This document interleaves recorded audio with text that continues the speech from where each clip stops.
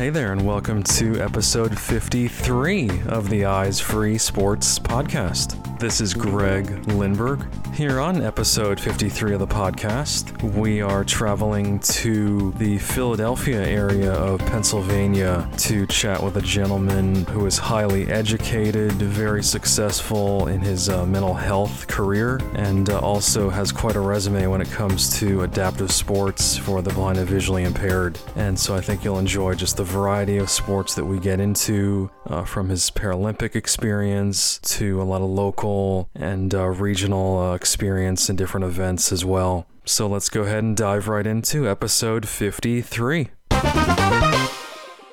Okay, so my guest here on this episode of the podcast is Dr. Andre Watson, and Dr. Watson is a clinical psychologist and also a very accomplished multi-sport adaptive athlete. Dr. Watson, welcome to Eyes Free Sports. Thank you so much, Greg. It's wonderful to be here. It's wonderful to get this opportunity to talk to you and your listeners about being blind, but also more importantly about functioning and progressing as someone with a visual impairment. And I hope people today are encouraged by what we talk about. Absolutely. Yeah. And I did want to mention that we had connected back in the summer of 2021 for an ACB virtual event. So really, appreciate you joining me again and then kind of reconnecting here. Thank you so much for having me. Absolutely. So just to kick us off here, Dr. Watson, let's just talk about your early years, where you were born and grew up, and kind of your formative years. Well, I am from West Philadelphia, born and raised, and Philadelphia is my home. And I grew up here, and I love Philadelphia. And as a kid, I loved playing outside. I enjoyed playing outside. I loved running and jumping. I was an active child, and I was told when I was growing up that I could be anything. And my mother, who's a retired Philadelphia school teacher, was all about raising me to understand the benefits of education. So up until the age of 7, the world was my oyster. And then after I was diagnosed as being legally blind at the age of 9 and totally blind at the age of 11, things changed. For sure. Yeah. And I'm definitely curious what caused your visual impairment. I had multiple retina detachments, and we're not exactly sure how that happened. What I do remember is that I was a rough and tumble kind of kid. I like to play in the schoolyard. I like to wrestle with my classmates. We would pretend to hit each other and fight and roll around. And I remember getting poked in the eye, and I rubbed my eye. And I went to the nurse and I said, my eye's itching, it's blurry. And she said, you'll be okay. You'll be okay. And I did feel some discomfort, but my vision still seemed fine. And then not long after that, I started to see spots in my right eye. And I didn't know what that was, and told my mother, and we weren't sure what it was. And then I wasn't able to see. So that took place probably over a couple of days. And I ended up going to the doctor. I had an infection. I had pink eye, and I was treated for it, but it was such a severe case. And after that, I started to have retina detachments in that same eye. And we really don't understand that because pink eye is a common childhood condition. And then I started to have retina detachments in one eye. I had probably had somewhere around a half a dozen surgeries to repair and to try to prevent further detachments. And then my left eye started to experience detachments. So it was a long road of probably about 13 operations by the time I was 12 or 13. Wow, that's quite a slew. Yeah, quite a process there. Yes. And so it sounds like it was a fairly sudden thing, going from being fully sighted to visually impaired and then totally blind, right? Well, it was a surprise. Sure. It was definitely something that none of us expected. And children are resilient. And I was always hopeful, but my mother, my family, they were very afraid for what that would mean for me and how my life would change. Right. Just the fear of the unknown, obviously, right? Absolutely. Yep. So as far as your education, so when you did lose your vision, did you stay in a mainstream school, or just talk to me about your early education, perhaps middle and high school years? Well, after I started having problems with my eyes, it was recommended that I stay home to heal. And the school had assigned me a homebound teacher who would come and visit maybe once a week, give assignments, check on my assignments. And that went on for a few months in my fourth grade year of school. I had already been having problems at the end of the second grade and throughout my third grade year. And I missed a lot of school. I went to Commodore John Berry in West Philadelphia, and I had great friends. And oh my goodness, even though my family was concerned about my eyesight, I missed my friends. For sure. I missed running. I missed playing. I missed the activity. And then when it was suspected that my vision had decompensated significantly, we had someone come out to the house, and they held up a few things for me to identify, and I couldn't see any of it. And they said, we think he would qualify for our school, which was the Overbrook Educational Center, which wasn't far from me. And that actually ended up being a blessing, because the Overbrook Educational Center was a school that had special ed classes for students with visual impairments, but it also had a mainstream program where kids were being mainstreamed into. And the school was run by a woman who was also blind, Marilyn Mahler, who was amazing because she was capable, independent. She had high standards for students and for teachers. And that school ended up being one of the best schools in the city, in the state, and probably the country. And that was a great thing for me. We didn't know it at the time, but I ended up going from a classroom of 30 kids in West Philadelphia, being lost in the shuffle, to going to this school with talented staff and a wonderful environment of a classroom of like 8 children. Oh, wow. Yes. And in that classroom setting for 3 years, I learned Braille. I learned how to use adaptive computers, which were pretty new at that time. There was one device that I used where a Braille writer would actually sit on top of a base, and you would Braille out your work, and the base was connected to a printer, and what you typed would come out on the printer. And that was the beginning. And I learned how to type. I learned on a manual typewriter how to type, and I had a really tough teacher, Dolores Peters, and she was tough, but it was great because now everything I do is built upon my ability to type into keyboard. Wow. Yes. So I love computers, and I was so excited about adaptive technology that it really helped me to learn skills, blindness skills, so that eventually I would be able to be mainstreamed when I got to high school. I see. Yes. Interesting. So then kind of transitioning on, so did you actually get to, attend a mainstream high school? Yes. Yes, I did. And I had a lot of help. I had a lot of help in the years before that. I had a lot of encouragement, a wonderful Braille teacher, wonderful teachers in middle school. Everyone worked as a team to get the best out of me, and I didn't always like it. But I was able, I did well, and I ended up the principal had recommended that I apply to one of the best schools in the city. And that school was Central High School. Mm.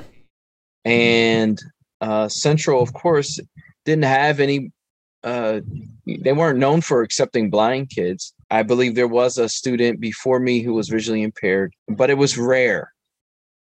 And she wrote me a recommendation. I was accepted. And that was another wonderful experience for me. It wasn't easy, though. I did get involved. I tried to be involved as much as I could, and my family supported me. And I'm from a family that when they support you and love you, they feed you. And I ended up gaining a lot of weight, especially with the medications I was on too. I was on prednisone a lot. And my mother, who is a retired coach and physical education teacher, had raised me to enjoy and to like sports. Sure. And a colleague of hers, Mr. Stern, told her, he said, well, Gladys, they're actually blind wrestlers. So if he wanted to get involved in something physical, maybe he could wrestle. And in the 10th grade, I went up to my wrestling coach and I said, and I was nervous, and I said, sir, Mr. Flaxman, I'd like to join the wrestling team. And he looked at me and he said, well, one year we had to wrestle against the Overbrook School for the Blind, which is a private school for the blind. And he said, and we thought we were going to really beat up on these poor blind kids. I had students thought that they were going to win. In the bag. Yep. Yes, they had to win in the bag. And then when they left, he said, I had a kid in a neck brace, another kid in an arm sling, another kid on crutches. And he said, you want to join my team? I'll see you Monday. Wow, that's definitely unusual, for a mainstream coach like that to immediately accept you. Yes. Yes. I mean, there's been so much grace, in my life where people actually gave me a chance. Sure. Wow. So you did wrestle then for several years in high school. I wrestled from 10th to 12th grade. Yep. I ended up losing about 40 pounds. I was third team all public and sportsman of the year in my 12th grade year, and ended up going to the University of Pittsburgh and walking on for 1 year, which that was the hardest thing I ever did in my life. And I didn't have a lot of experience, but it was a great time. And I really felt so proud of myself to push myself to do what a lot of people said I couldn't do. Absolutely. Yeah. To be able to compete, to play Division I athletics, as a totally blind individual, definitely rare. Yes. And for a city boy like me from Philadelphia, who just started wrestling at the age of 15, that was a big deal. A lot of the guys that I met had been wrestling since they were 7. That's true. Much more experience and just time spent. Absolutely. So I gained a lot of ground, and the coach, he said, I think I want you to come back. We want you to come back. When I first joined, he said, are you sure you want to do this? I don't know. Are you sure you want to do this? I said, yeah, I want to do it. I want to do it. And at the end of that year, I remember thinking, this is so difficult. I've had my experience. It was much different than high school sports. And there's so much more attention on the kids who had the scholarships. So I said, this was good, but I stopped. And he said, I want you to come back and join. And that meant a lot. He saw my growth, but that wasn't the end of sports for me. It was just a transition to other bigger things. Sure. And we can definitely get into, I know you competed in goalball for a long time and very successful at that. Certainly the martial arts we'll get into as well.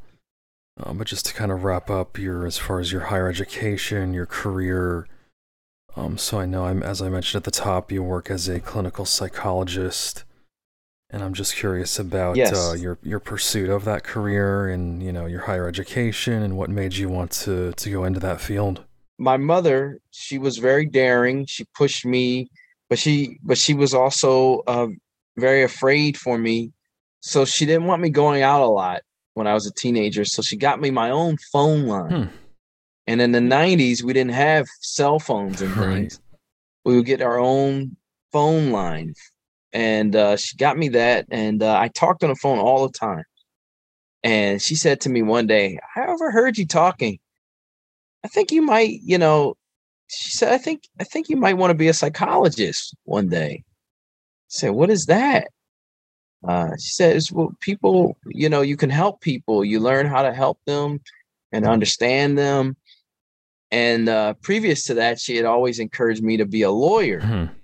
And then before that, when I was sighted, of course, she, like any proud mother, she told me to be a doctor. Right. And she said, well, you could be a doctor of psychology. And I ended up taking a AP course in high school, and I liked it. Ended up majoring in psychology in college and did pretty well in my courses. And then I had to take the GREs. Yep. Which was a big mess because there were no accommodations for it. Nothing set in stone, and I didn't know what to expect. And I didn't do well when I first took them. And when I applied, a university told me, we can't admit you because we don't know how to program for you being visually impaired. But also, you didn't do well on your verbal section of the GREs. So that's the reason why we can't admit you. Well, for the verbal section of the GREs, it was all read to me. And that was really difficult. You can't scan, you can't go back, you can't rewind or fast forward. Oh, yeah. They ask you really detailed questions. Sure, you got to be able to remember and recall. Yep. Exactly. And I ended up studying with a guy, ended up getting an internship after I graduated. And a guy, oh man, I don't remember his name. He was studying for his as well. He was sighted. And he said to me, while he was reading me passages, he said, you're sitting there passively, just listening to me. Why aren't you telling me to speed up or slow down? Or why aren't you telling me to read faster or slower? Why aren't you asking me questions? He said, when you take this test, you have to be aggressive with your reader. You have to be interactive with the material. And that was really helpful. I also started to do more reading on my own to try to enhance my vocabulary. And I raised my score. And so the school wasn't allowed. They didn't deny me that second time. And this is in the late 90s. So there were things going on then that probably would not go on now. Sure.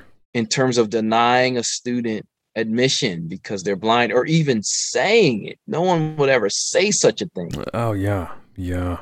So ultimately you were able to pass that exam. Yes. And I just did well enough. I did really well in the math, and no one would agree. They probably wouldn't expect somebody on the math to do well. But I loved math, and then I did well enough on the reading, the verbal section. So yeah, I did well. I was accepted, and once I was accepted into Widener University's program for their doctorate of psychology, things really went well for me. I had to be an advocate for myself. I had to speak up when I felt like teachers weren't, really teaching towards my strengths. Sure. I had to be, I had to let them know what I needed in order to be successful. And at that time, no books were on PDF or anything like that. I had to scan all of my books and stand in front of my scanner and flip every page. Yep. And that was, you think, hey, I was exhausted after scanning. Very tedious. It was like doing, oh yeah. Yes, very tedious. So it sounds like you understand what that's like. For sure. Yeah. Later on, they did get me some help. A guy good friend of mine, George Collins, who started to scan work for me, which took a huge burden off of my shoulders. But I needed to be my advocate, and my blindness skills had to be good. I had to be able to do computer work on my own. I had to be able to travel. I traveled a few days a week from West Philadelphia to Chester, which is about an hour and a half away on public transportation. Oh, wow. So yeah, the things we do when we're young. Sure, changing buses and just the whole nine, right? Exactly. I took a bus, I took the elevated train, and then I took another bus for about 30 or 40 minutes. So it was a long ride there and back home, and it was not easy. Wasn't easy at all, but I enjoyed the work. I enjoyed the experience, and that's what's really important when people are thinking about, well, what am I going to do when I grow up, or what do I want to do if I have a visual impairment? Well, you have to do something that you like and something you're good at. And that's what I tell people. Find something you like and something you're good at. If it's something that you're not good at and you like it, that might not be a good fit.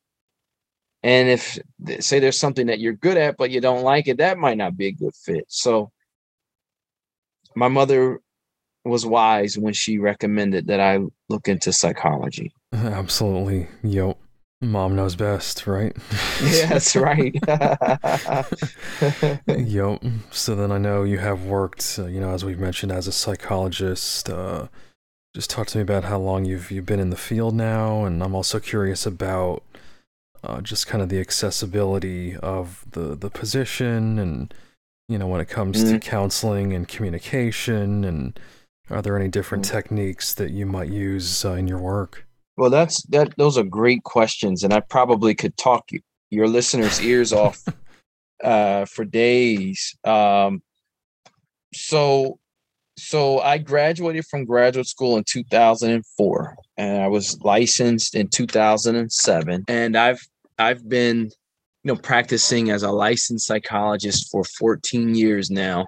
Wow.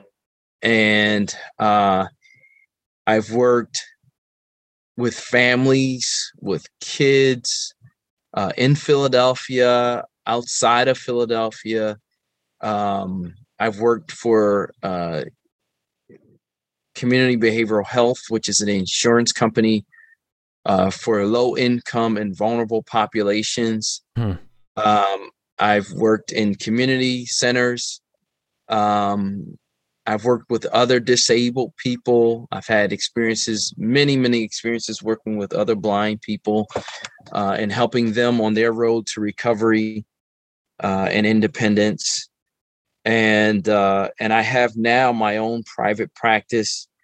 I've always had a little bit of a private practice since while I was training, but now I have my own office, which I've had for about 5 years now. I actually have a couple of interns, and I do some evaluations and work a lot with kids who are autistic. Oh, wow. Very interesting. So, yes, so I make recommendations for services.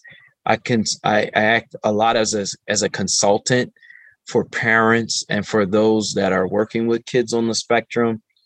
And I do a little bit of work as an expert witness to talk about the adjustment to blindness process for those who may have lost their sight due to medical negligence. I see.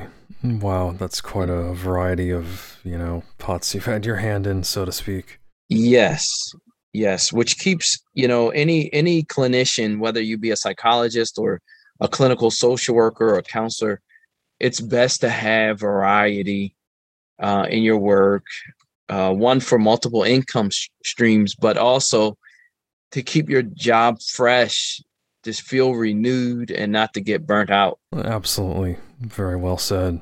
Okay, let's transition over to adaptive sports now. And so I know we talked about wrestling and kind of the mainstream environment that you were in as a wrestler. So as far as goalball, is that kind of the first adaptive sport, specifically for the blind that you did play? Yes.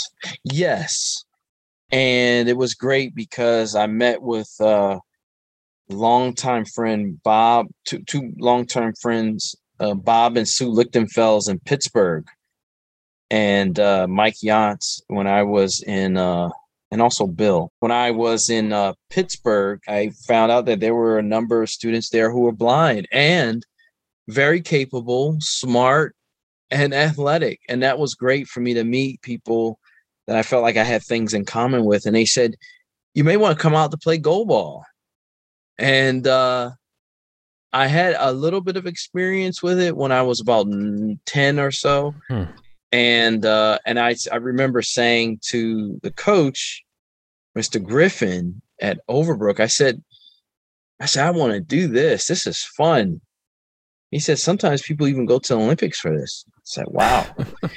And I remember having that conversation with him when I was about 11 or so. And I remember him asking me, you can't see that ball, can you? I said, no, I can't see it.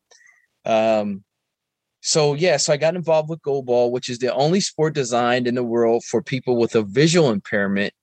And it grew out of Germany for World War II vets who were blind. Interesting. And yes. And so the ball has bells in it, and it's about the size of a basketball, but it's a little plush.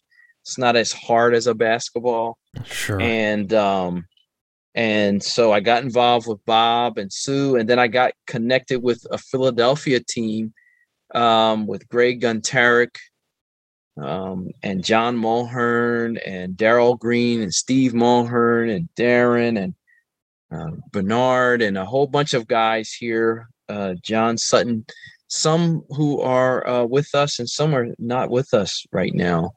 But they were like family, and we had so much fun, and we had a great time. And I traveled all over the U.S. and even we traveled to Canada. And we even traveled to South America. I made the U.S. team, and it was great. We won 3 championships. Wow. In 99, 2000, and 2002. But the most important thing about the goalball was the social interaction. For sure. It was a time where people didn't have to worry about performing in front of sighted people or showing, that you were capable. You didn't have to explain. You didn't have to prove anything. And we were all friends, and we watched each other's back. We saw the best in each other. So goalball was great for my development because I didn't have a lot of interaction with anybody visually impaired after I was 14, when I was mainstream. So by the time I was 18 and got back involved with goalball, that was really great for me. And goalball was wonderful. And at the same time I was doing goalball, I was doing Tang Sudo. Oh, wow. And did that for 5 years with Greg Gunterick and Darren Daly and John Mulhern. And the school ended up having, it had to be closed. And I was one step away from getting my black belt. The teacher, Gwen Smith, had a daughter who was intellectually disabled, but she was also blind. And so it was her dream to teach a class for blind students. And she totally was open-minded, just like Mr. Flaxman in wrestling, just like my principal, just like, all the other people along the way. They just saw an opportunity for me. And she just taught us how to do karate. And we use bells. We use muscle memory. We learned kicks, punches, forms. We broke boards, and we even sparred against each other. So it was amazing. And there's no set curriculum for it. It just took somebody to have to be a little creative and safe and courageous. Right. Definitely a perfect recipe right there. Yep. Thinking outside the box and, like you said, Yes. courageous, just not worrying about, oh, this could happen or so and so could get hurt or that Right. having that attitude so important. Well, and I'm glad you said that because that's a big part of some of the barriers. That's a huge barrier for people that are visually impaired. And it might not even be the person that's visually impaired. It may be other people that have the access to sports or the access to opportunity Sure. that don't even try to introduce that to someone who's blind because they think, oh, this will be too much or this is not safe. I said my mother was a physical education teacher. She always believed in the underdog. Her teams, she never quit on her team. So it was perfect that I had a mother who didn't give up on the underdog. And along my way, people like Gwen Smith said, I want to teach these guys how to do karate. And I was able to do, all the kicks and the punches and the spins and jumps like everybody else. And she was able to show us how to do it. Right. That definitely takes a special person. Yes. She made us do push-ups on our knuckles. Oh, she didn't geez. feel sorry for us at all. No way. Right. And if we were out of line and we didn't say yes, ma'am or no, ma'am, we had to drop and do push-ups. She wasn't easy on us at all. Yep. Nope. But it sounds like you learned, so much as well from that experience. Yes. Sure. And then, so was it judo? Is that what you then transitioned into? Yes. So once the school, we had some hard times at the school. I ended up meeting Sensei Mark Vink, who wanted to start a program for visually impaired judo players, and in Philly, and we recruited a couple of the Goalball guys to get involved with that. Brian, Steve, and another guy, Munir, and Bernard, and we all got involved, and I liked it. It was better than the karate because there were actually opportunities for me to compete. Sure. And I was able to use my wrestling background, which I loved. And so it ended up being a great fit for me. And judo is a wonderful fit for anybody who's blind or visually impaired. Absolutely. Yeah. It's all about, it's not kicks and punches like some people think. It's a lot of using someone else's momentum and their force against them. So you gotta be able to feel balance and off balance. You got to be able to feel it. You don't have to see. And I was on the fast track, was fighting a lot. Once my coaches, Mark Vink and Paul Latimer, saw that I had some potential, we were fighting a lot, going to lots of tournaments. Ended up joining the USA blind judo team, which is at that time was being rebuilt, and there was an opportunity for me. It was just a great opportunity. I don't know if there would have been before that, and ended up making it to the 2008 Paralympics in Beijing. Sure, that's amazing. Yeah, That's definitely talk about the highest, level in the world. yes. Wow. Yeah, and I'll tell you, most of my fights were against sighted people to get ready. And when I went to Beijing, man, those guys were tough. Those guys were tough and just as competitive as any elite athlete that I faced here. I did not place. I gave a couple of people a good run, and I actually went to Beijing maybe 6 days after I got married. Oh wow. Yes, and it just turned out that we were planning a wedding. Didn't think I was going to make it. Ended up making it, And my wife, I just knew my wife was going to call off the wedding and leave me. But she said, "Oh, don't worry. I got my whole life with you." Mm-hmm. And so that was great. She supported me through that.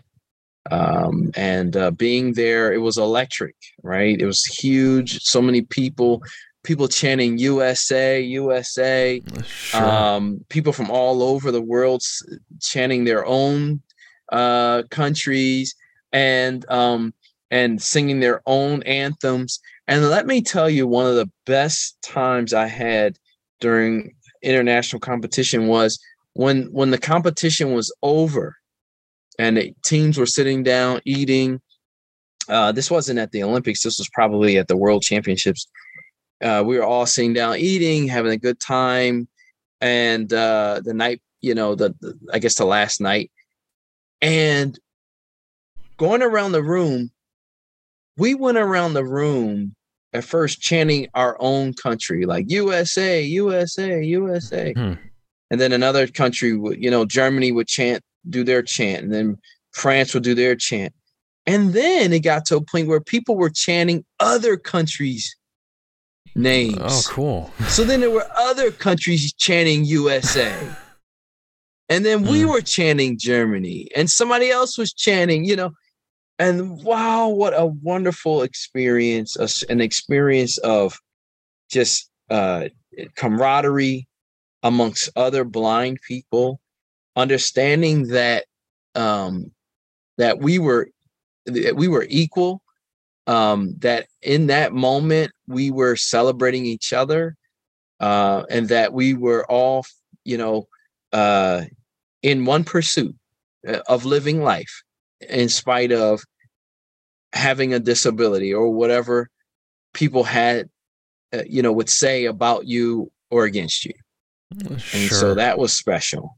Oh yeah, what a fascinating environment that must have been to be in. Yes, absolutely. It was great. And so I'm so thankful for, my life has just been a life of opportunities and people having the grace and having the open mind to help. But, I say this not for myself, but for other people. My mother pushed me, so I'm not allergic to hard work. And when people see you work hard, they will work hard right alongside of you. And so I say to, your listeners, if there are things you want to do, you work hard and people will notice.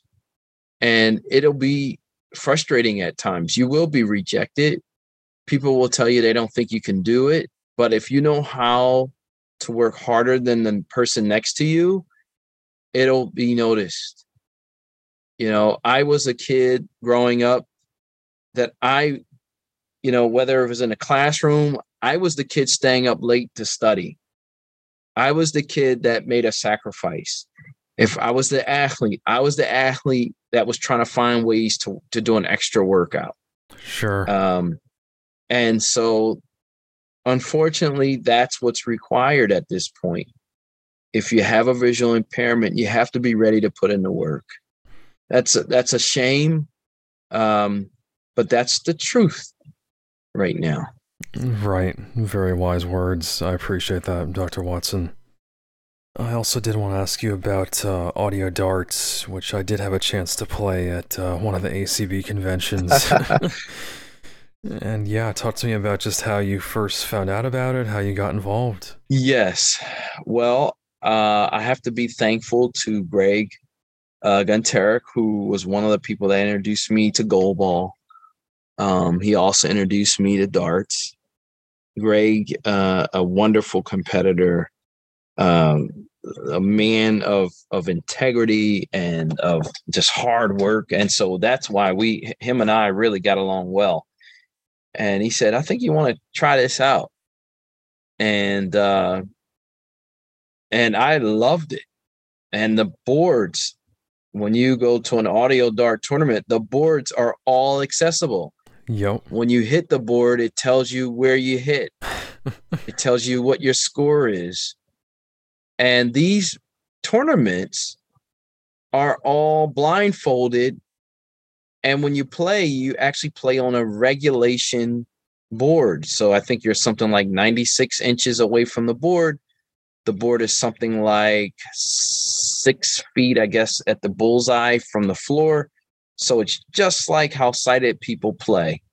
And it's a great game for anybody. My daughter and I sometimes play and we have fun. Sometimes I have to tell her to back up because she likes to get up close. and it's a lot of fun. And I'm so thankful for Sam Jasmine, who designed the boards, because the boards are not only vehicles of fun, but also of independence. You don't have to depend on anybody. You can have as much fun as you want for hours and hours, which I did, and have with my board. And so you can reach her at audiodartmaster.com. And I believe she's going to start selling the boards again in January. So any of your listeners can get their own dartboard and have lots of fun at home, play with friends and family, and maybe even come out to a dart tournament. Absolutely, and I appreciate you mentioning that info. I'm thinking about getting one myself. It's a lot of fun, like you said. And I know there is, I forget what it's called, but some type of device on the floor that's used to line up, the player. Yes. Oh, you might hear my guide dog coming down. No, I've got one too. No problem. Yeah. But yes, what's on the floor is a toe board. That's right, toe board. And the toe board is awesome because it lines you up. You feel I actually, when I play darts, I play in my socks. So that I can feel the toe board really well with my feet. I see. That's cool. That's funny. Yes, I put my big toes on the outer corners, just inside the outer corners, so that I'm straight ahead at the board. Yep. And then I take the dart and I put it at my chin. I'm about 5'10", so I put it right at my chin by my ear, and try to shoot right, if I want a bullseye, right in front of my nose. And these guys are amazing. These guys, Little John and Rufus, these guys, we got guys that are just, they can hit anywhere on the board. If you tell them to hit a 15, they can hit a 15. You tell them to hit a 777, they can hit a 777. You tell them to hit a double 20, they can hit it. I've seen people just masters at it, and they can't see. As much as sighted people are like, I don't believe it. Believe it, baby. They're amazing. Yep. And I'm curious if you had any, as far as achievements or tournaments that you've won, anything you want to mention? Oh yeah, we've won tournaments. I've won some individual tournaments. And if you play long enough, you'll win. Just takes the practice. That's all. Right. I've won doubles tournaments with Greg Gunterick, who is my partner, and also with George Holliday, which people all over ACB and PCB, Pennsylvania Council of the Blind, they know him. So George Holliday is been one of our great leaders here in Philadelphia with the darts. I haven't been as involved as of recent years, and then also with COVID. So I know some people still actually try to play. And they've been playing audio darts by virtually by Zoom. Wow. So, very cool. Everybody's on everybody is on of course, an honor system. So, they trust that everybody's standing behind their own toe boards, and everybody shoots their round, and then they just take turns. And that's been keeping people alive, this Zoom stuff, even for people playing, blind people playing darts. Oh, yeah. And I guess as long as you can hear, your competitor's dartboard speaking through Zoom, it makes it pretty accessible, to be able to do it virtually. Exactly. And you'll hear them hit the board, and you'll hear them, do their thing, so it works out pretty good. I could do it I may be able to do it for you a couple times. You want me to throw a couple darts at my board? Yeah, if you want to give it a whirl, sure. Okay, hold on. So I'm going to plug in my board, and I've got a special board. I actually asked that the Eye of the Tiger be played when my board comes on. That's awesome. That's a great song for that occasion. Absolutely.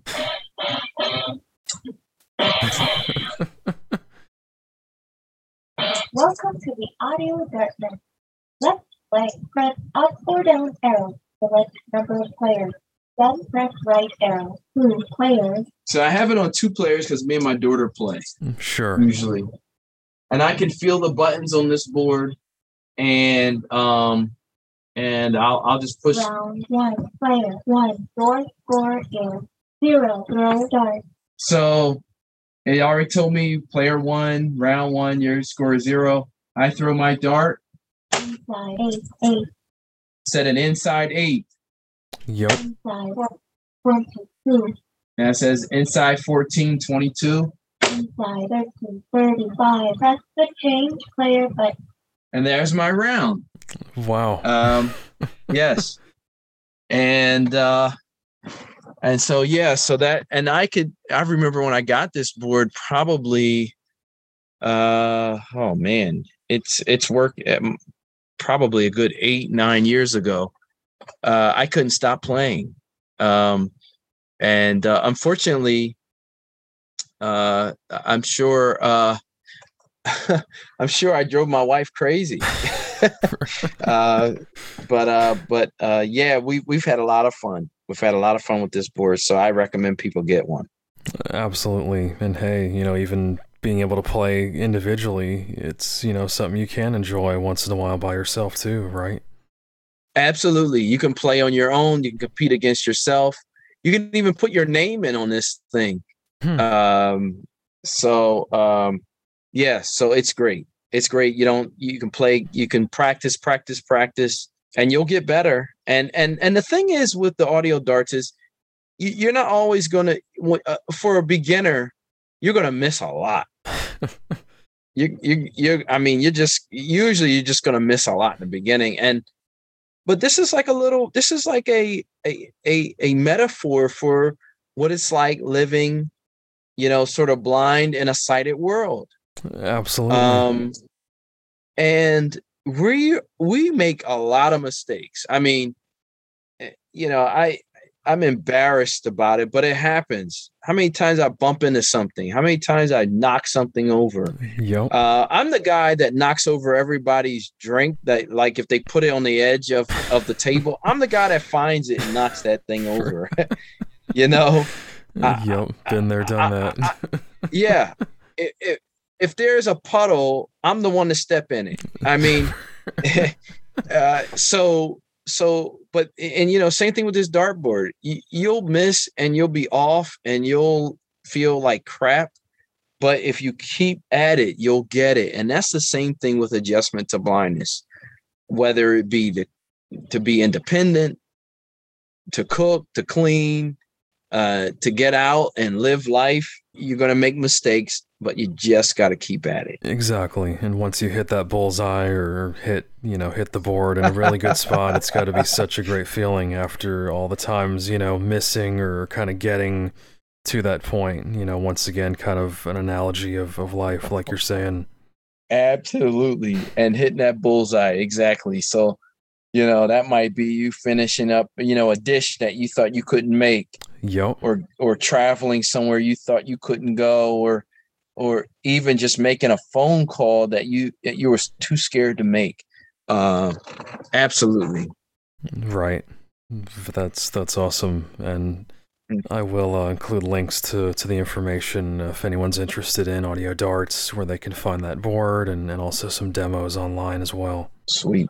Okay, all right. Well, again, we have been visiting with Dr. Andre Watson. And Dr. Watson, thank you so much for your time. Really enjoyed the conversation, and you're certainly a very accomplished athlete, and also, in your career as a psychologist, and applaud you for everything you do, on that front as well. So again, thank you so much for joining me here on Eyes Free Sports. Thank you, Greg. Thank you for everything you're doing, and it's been my pleasure.